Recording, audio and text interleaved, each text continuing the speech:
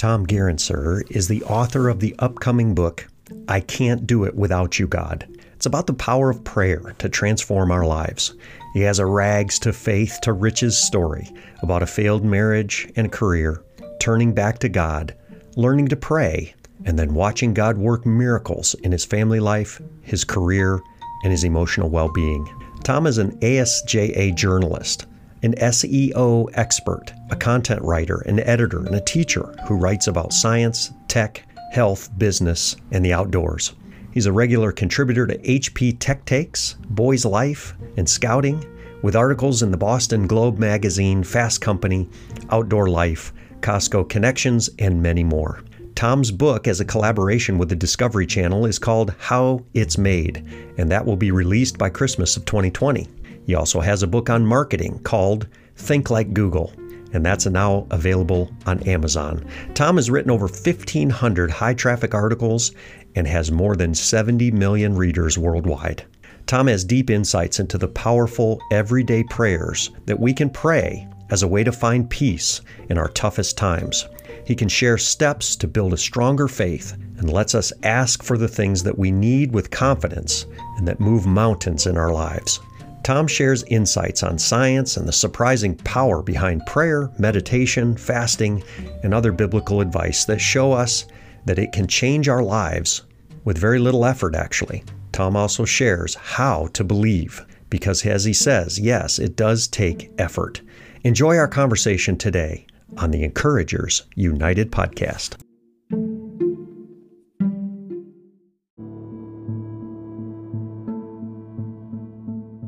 I started to realize, well, maybe this faith in myself was misguided, but maybe, you know what? I'm missing the forest for the trees. Right in front of my face this whole time has been this person who nothing is impossible for, who loves me, who wants me to enjoy this creation. Hey, why don't I rely on that person? Hey, what's up, everybody? Welcome to the Encouragers United podcast for this week. I've got a great pleasure. I get to introduce you to a great friend, a new friend, really. Tom, say hi to our listeners. Hi, listeners, and hi, Charlie. Yeah, great to have you on the show today. They just heard about your bio, Tom, but you have a wonderfully diverse and successful career so far.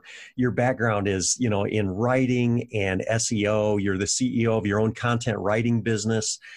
You've got 2 publications out there, to your credit, a marketing book called Think Like Google. I love that. And even this Christmas in 2020, you're going to have a book as a collaboration with the Discovery Channel called How It's Made. But you know what? What attracts me to your story is really this most recent and third book that you're coming out with here soon.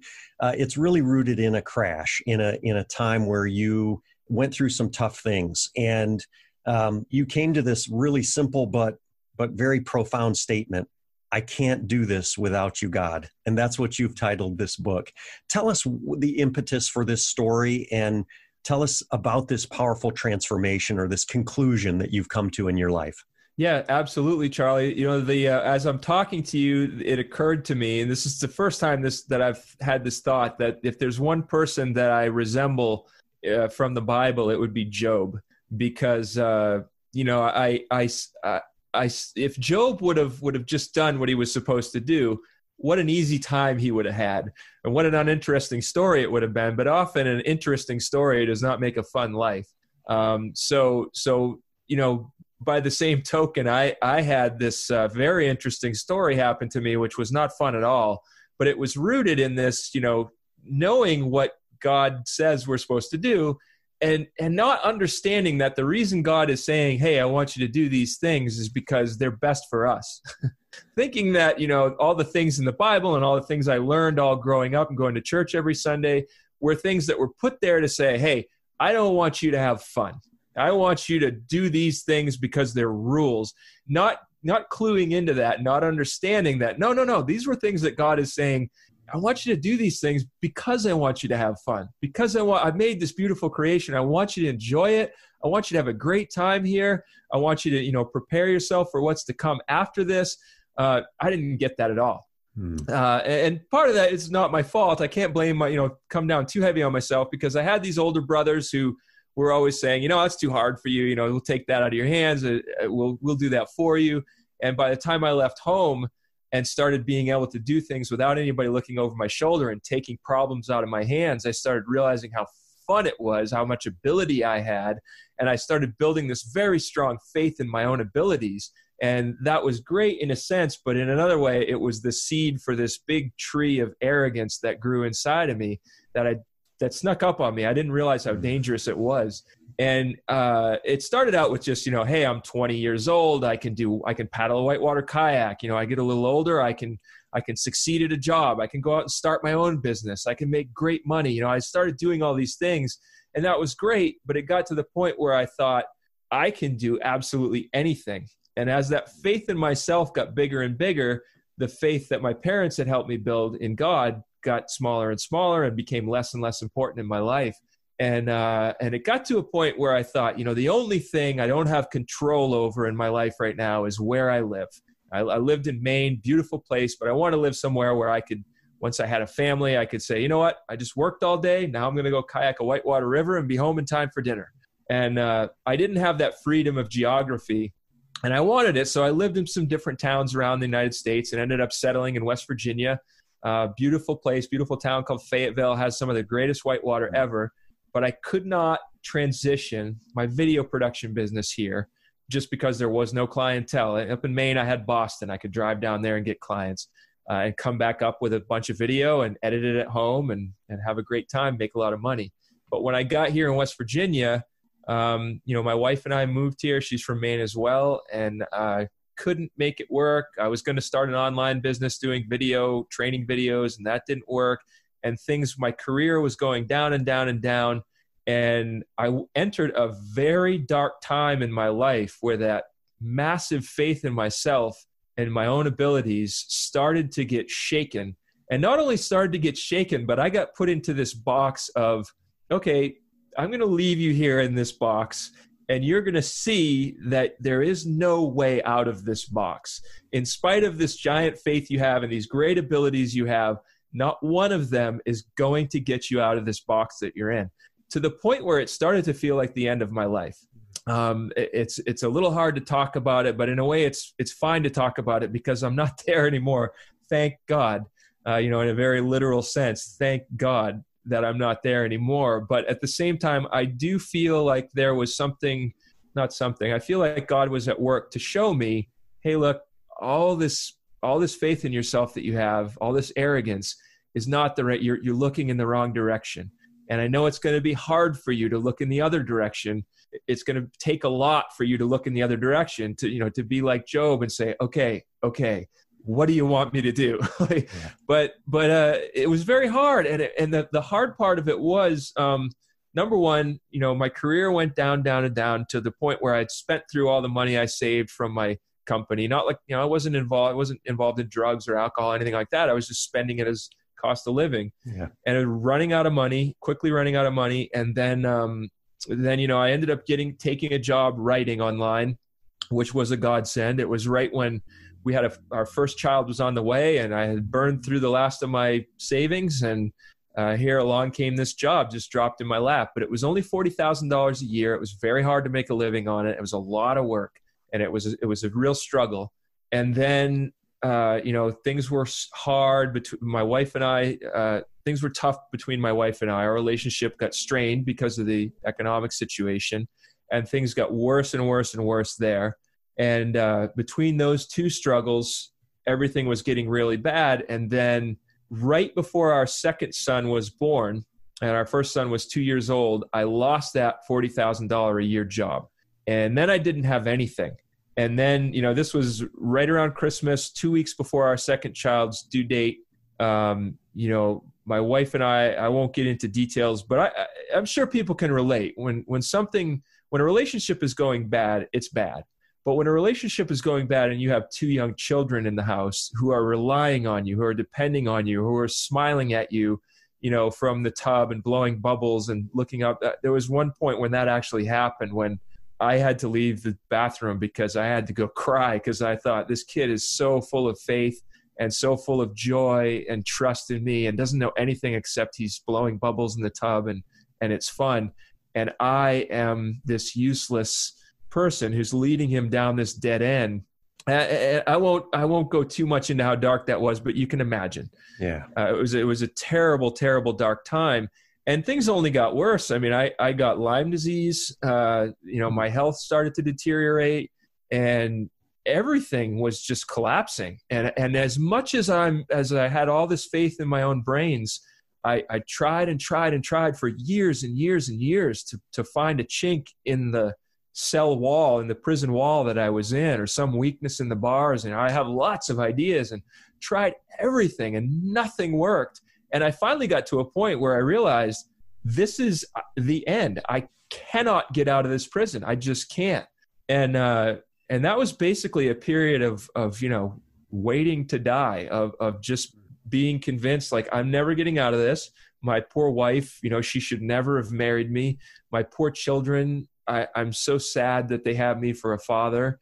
Poor me. I'd look at a picture of my parents who were deceased by now, and I'd think, oh, if they're looking down on me, they probably are so sad for me, and just everything was black. So that went on it wasn't like an instant, oh, now here I am. That went on for a good long time. I can't think exactly how long, but it was years before I finally realized, okay, this faith in myself is completely erased. I have absolutely zero faith in myself, but I'm not going to die. I'm still living. And so that presented me with a problem. Well, what do you do when you're in between a rock and a hard place? You're in between Scylla and Charybdis. You have this no way out, and yet you're going to keep going. So where are you?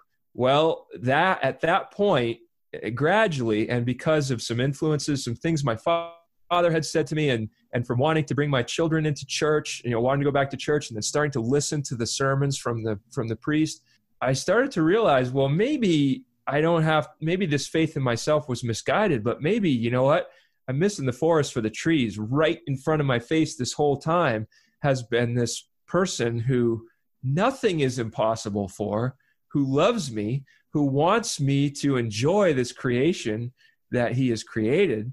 And so, hey, why don't I rely on that person? And the answer, there was an answer instantly there. Well, I don't rely on that person because I don't have that kind of faith. My father, a year before he had died of a series of 12 strokes. But before those strokes started, he asked me to interview him because I think he sensed that he's getting older. And he said, can you interview, I was a video producer, and he said, can you interview me so that there's something left after I'm gone? And I said, well, okay. So one of the questions I asked him was, are you happy, Dad? And he said, yes. There was no hesitation at all, no thinking, no qualifying. Yeah, I would have answered it that way. Yes. And I didn't expect that answer. And as bad as this is, I said, Dad, you've lost 2 sons. You've lost your wife. You're from a family of 12. There's only 3 of you left now. You've lost, I can't even count how many friends over your life. How can you be happy? And I'm embarrassed that I said that to him, but that's what I said to him. How can you be happy? And he said, well, I have a very strong faith. I don't think about things that bother me. I think about them, but I don't dwell on them. And I spend a lot of time doing things I like to do with people I like to be around. I understood the whole last 90% of that answer, but the first part about having a strong faith, I kind of understood it academically, but I didn't understand it like, oh yeah, I know what you mean there. And I didn't ask him, what do you mean strong faith? I didn't ask him, like, how does that make you happy? Are you, and after he died, I regretted not asking him that. And I thought maybe he meant, he's not afraid of death he's not afraid that he really lost anybody because of heaven. Maybe that's it.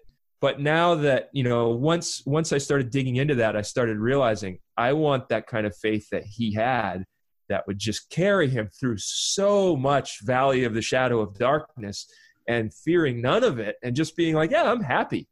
Somebody, are you happy? Yes. Like no thought whatsoever. I'm like, how's that possible? Well, now I understand that it's possible. And not only do I understand it's possible, but I understand you can actually build that faith. It's not like brown eyes, like, oh, I don't have it. I don't have blue eyes, therefore I'm just in trouble for the rest of my life. No, it's actually something that you can build, like you can build muscles, or you can build, the ability to speak French, or whatever you want to do, you can do it. You can build a stronger faith. And once I realized that, I thought, okay, well, I want that. And so I spent, a few years building that strong faith. And now it has changed absolutely everything in my life. Yeah, it's a transformation that kind of, as you were just telling your story, it kind of reminded me of the story. It's a parable that Jesus uses, and he shares it. It's called the parable of the prodigal son. The prodigal son comes to his dad and says, "Dad, I'm going to leave. I got to get on my own. So give me what's mine." He wants his inheritance early. And so he goes and he squanders it all. And there's this moment in that story where I want to take you back to the moment maybe in your life, because I know I've had this moment too, where the scripture says the prodigal son came to himself.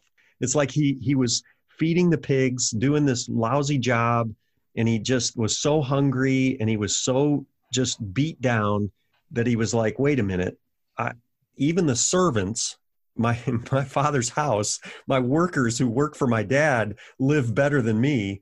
Like, why am I trying to do this on my own? Why don't I just go back home? Oh, I can't go back home. And so he does go back home, and his father runs to greet him, and he hugs him, and he gives him what he needs.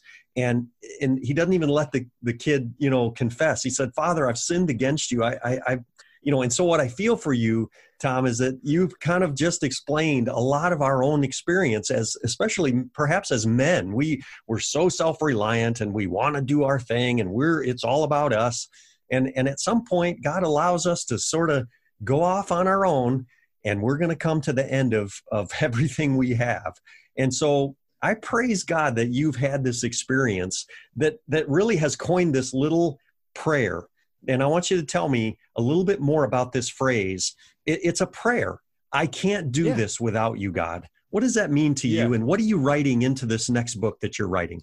Yeah, well, the book's actually finished, and I'm shopping it around right now. But you're absolutely right. It's a prayer, and I think of it as kind of the Swiss Army knife of prayer, because it's small, it's portable. I can take it with me wherever I go, and it fits absolutely every situation, including arrogance, which we can get into a little bit later. But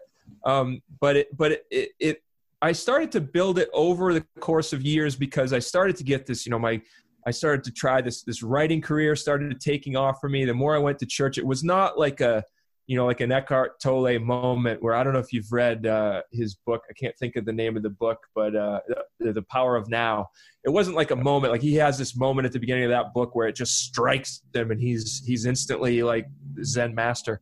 It was more like, well, I'll start going to church. I'll start doing some of the things the priest says I should be doing according to the Bible. And it started building up to where I got to this point where my career was getting better and better, but I still didn't really have a grasp on how, I know I've known my whole life how powerful God is, right? God created the universe, but I didn't know how powerful God would be willing to be in my life. I really didn't understand that. I've heard people talk that way, but I didn't understand it until in a very practical sense, I ran up against another brick wall. I was in a better place. I was healthier. I was happier. I had started to say, when things when a brick wall would raise up in front of me, I would start to look at it and start to use my old self of saying, well, analytically, how can I break this problem down? How can I get over this brick wall or dig under it or get around it or something? And I think God wants us to do that. I mean, I'm not a believer I'm not a subscriber to the whole Jesus take the wheel type of thing. I don't think Jesus wants to take the wheel. He wants us to take the wheel. That's why he gave us two hands. He doesn't want to do the driving. That's you talked about the parable of the prodigal son, and I agree. I feel like I am very much that, although I hadn't seen that until you said that. I hadn't seen that in myself. But which is crazy that I hadn't. But there's another parable of the widow and the unjust judge that I heard through going to church again, through bringing my kids to church and getting them baptized, and been taking them to church for years now.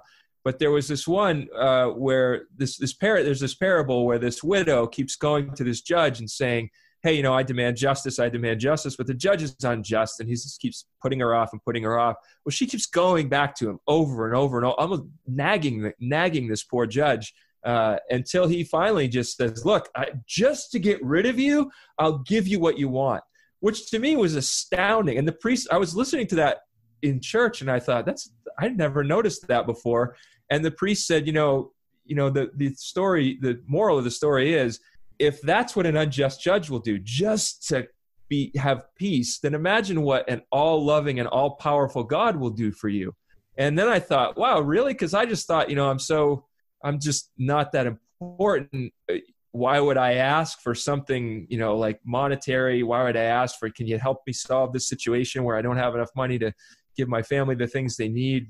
I can't really ask for that, can I?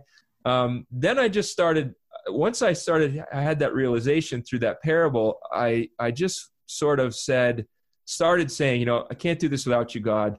I have no power to solve this problem. I'm trying my hardest. I'm doing all the things I know to do, but the outcome is not up to me. And that was a big realization. Yeah. It was like, this is up to God. I know that, God. I'm trying as hard as I can. You gave me all these great abilities. They're great, but I can't do anything. If you want it to happen, it'll happen. Such a healthy perspective. And I believe people, sometimes forget that. They need to be reminded that we're limited, but yet God is not limited. And so, I want to turn the conversation to you because I know you've got a lot to say about this, this topic of getting closer to God, because that's what I see is at that point you started to grow and you got closer to God. But what were those things that you did employ, or the things that you did do? How can and you tell our listeners now, how can we get closer to God in our lives? Yeah, well, it's good to ask somebody who's like not all the way at the top of the ladder, right? Somebody who's gone up the first few steps is often the person to ask because they remember what those first few steps are like. Whereas the person who's already way up the top of the ladder, they're like, I don't really remember. I don't know. It was something I did years ago. But yes, I can absolutely shed light on that. So the first thing was just using that prayer, I can't do it without you, God, which popped up most notably, or biggest in my memory. Well, one was with the Lyme disease, struggling with that for years, on all kinds of medications, couldn't get off them, symptoms getting worse and worse. Finally just said, you know what? I'm spending so much mental energy and anguish on this. I can't do this without you, God. I want to get better. I can't do it without you, God. A couple of days later, a friend emails me and says, hey, have you heard about intermittent fasting? Now, this was after our priest had been giving sermons on fasting, and they had bounced right off my bulletproof ears because I thought fasting is something for old people. It's something, weirdly religious. I don't understand it. I don't know why I'd ever do it. Well, this friend of mine wrote me this email, and he's not very religious. He's a very successful businessman and multimillionaire. Said, hey, I've been having joint pain for years, and I'm just so excited because I started fasting and it went away. And I thought, well, I have joint pain everywhere. I can hardly play with my kids. I'll read this coming from him because he's a multimillionaire, but I would never listen to my priest, right? So he tells me about this, and he gives me all this research because I'm all about logic. So I start reading the research, and I realize this is something I could try. So I start fasting. I start doing intermittent fasting, which is basically just skipping breakfast. And within a few days, all of my Lyme symptoms vanished that all of modern science couldn't send away. They all vanished. And then I started listening. It was just as Lent was starting, and I started listening, or Lent was coming, I guess. It wasn't starting yet, but I started listening more in church, and I started doing the fast. I started reading up on why, according to God, should we fast? And so I started fasting with a more religious bent to it. And I was thinking, no, this is something that God wants us to do because it's good for us. He's got us, our best interests in mind. So then I thought, wow, I would never. Of course, it was the answer to my prayer. I can't do it without you, God. And then this friend of mine out of the blue, who I would trust because I wouldn't trust my priest, God's like, okay, I'll give it to you through this avenue because you're not going to listen to it from over here. So I'll make this friend who you trust tell you. And then I did it. And then I realized, oh, this is something I should have been doing all along. And now it's just a part of my life. And it's a part of my life, as a way to say thank you to God, to clarify my thoughts in my head, to get closer to God, to build a stronger faith, to realize that God, doesn't want me to just live on bread alone, that it's not that important. And also because it's, there's so much research behind that it actually helps your body in hundreds of ways. Yes, I agree, and my wife and I are actually employing that same strategy for lots of different reasons. And what it does is it's and folks that might be interested can look it up. And it's intermittent fasting is a very common practice that has some tremendous health benefits, but it has a spiritual a spiritual benefit as well, because you're denying yourself. You're saying, okay, I'm gonna not eat. I drink water or whatever, but I'm not going to eat for, 10, 12, 14, 16 hours in some cases. And like you say, if you just eat dinner and then don't eat, for 12, 14, 16 hours, it sometimes means just not eating breakfast. But it can be tremendously powerful for you in your mind, your body, and your spirit. And so that's one of those practices. Tell us a little bit more about like things like acts of service and small acts, just little kindnesses or giving to charity. How has that been a powerful tool in your life to grow your faith? That's been extremely powerful. So that, again, one of those things that's in the Bible that I've heard about my whole life, and that I was just kind of like, that's not, maybe someday if I'm rich, I can do that.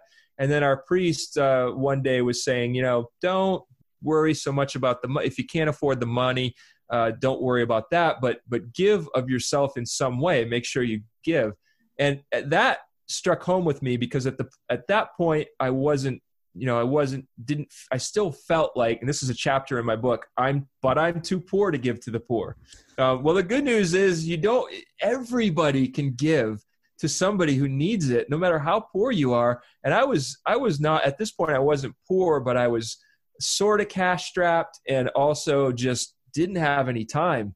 And I would think, what am I going to do? I'm going to go give blood. It's going to take me a couple hours to get to the blood bank or wherever I'm going to have to go. And I don't have time for that. I'd love to be able to do that. I just don't have time. Maybe I'll put it in my to-do list and do it someday.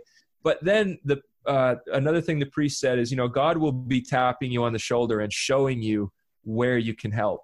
And I thought, well, maybe that's true.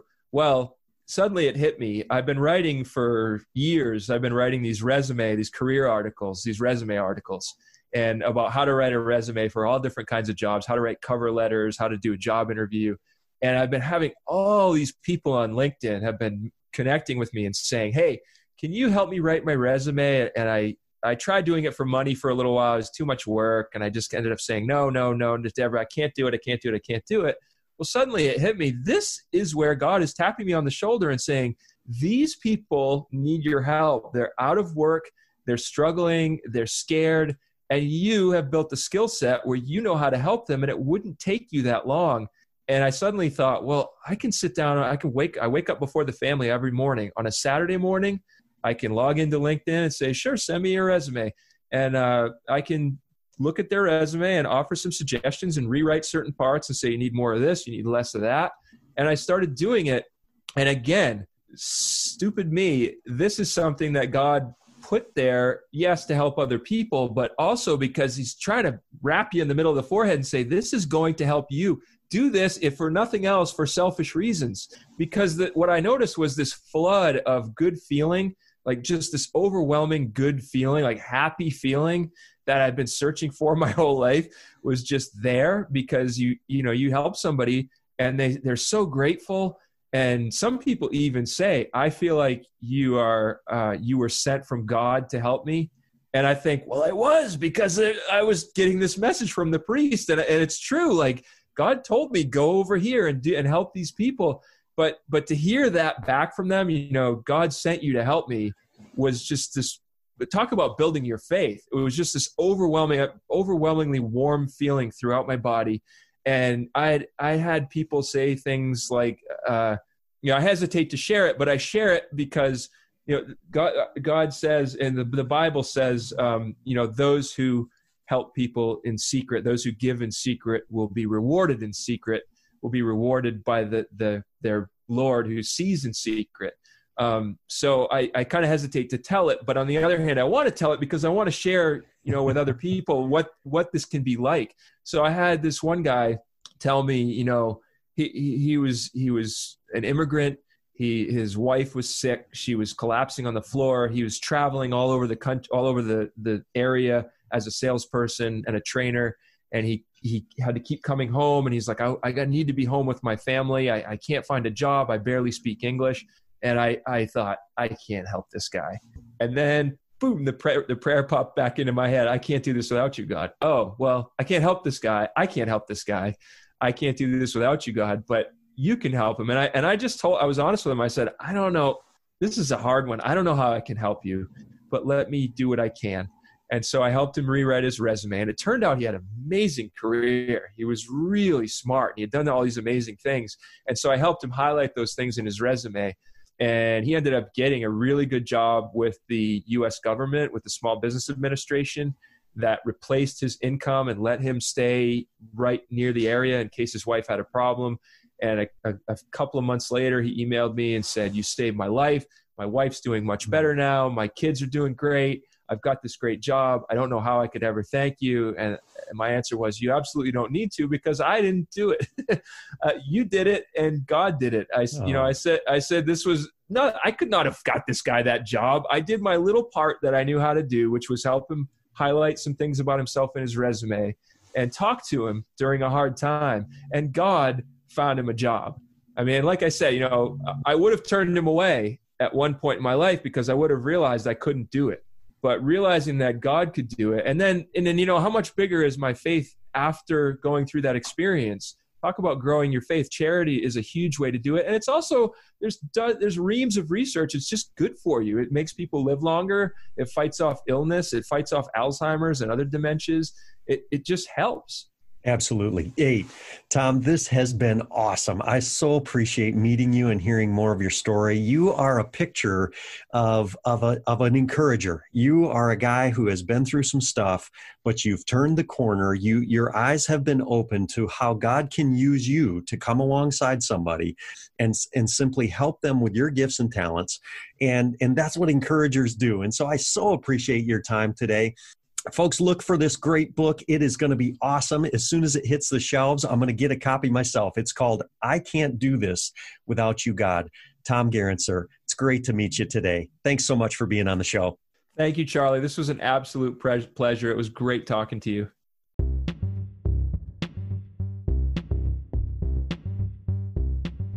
Next week, I get to introduce you to my new friend, Brendan Kumarasamy. He's the founder of Master Talk, a YouTube channel he started to help the world master the art of public speaking and communications. He helps purpose-driven entrepreneurs achieve their milestones in life and master their message. You won't want to miss it.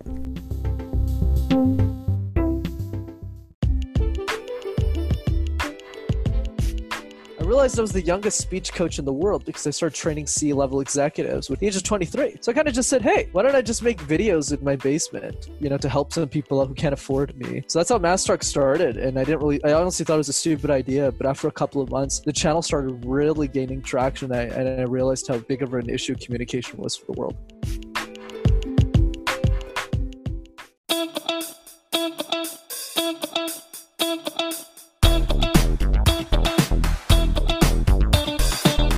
Thanks for listening. This has been another episode of the Encouragers United podcast with me, Charlie Grimes. I would love for you to do me a favor and leave a comment and a rating for this podcast.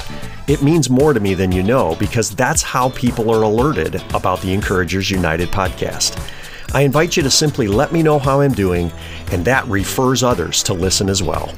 I appreciate and read every one of your comments, and I'm trying to make the show better and better each week. For more information and to connect with optimistic, enthusiastic leaders all over the world, be sure to search for Encouragers United on Facebook, YouTube, and Instagram, or visit my website, charlesrgrimes.com.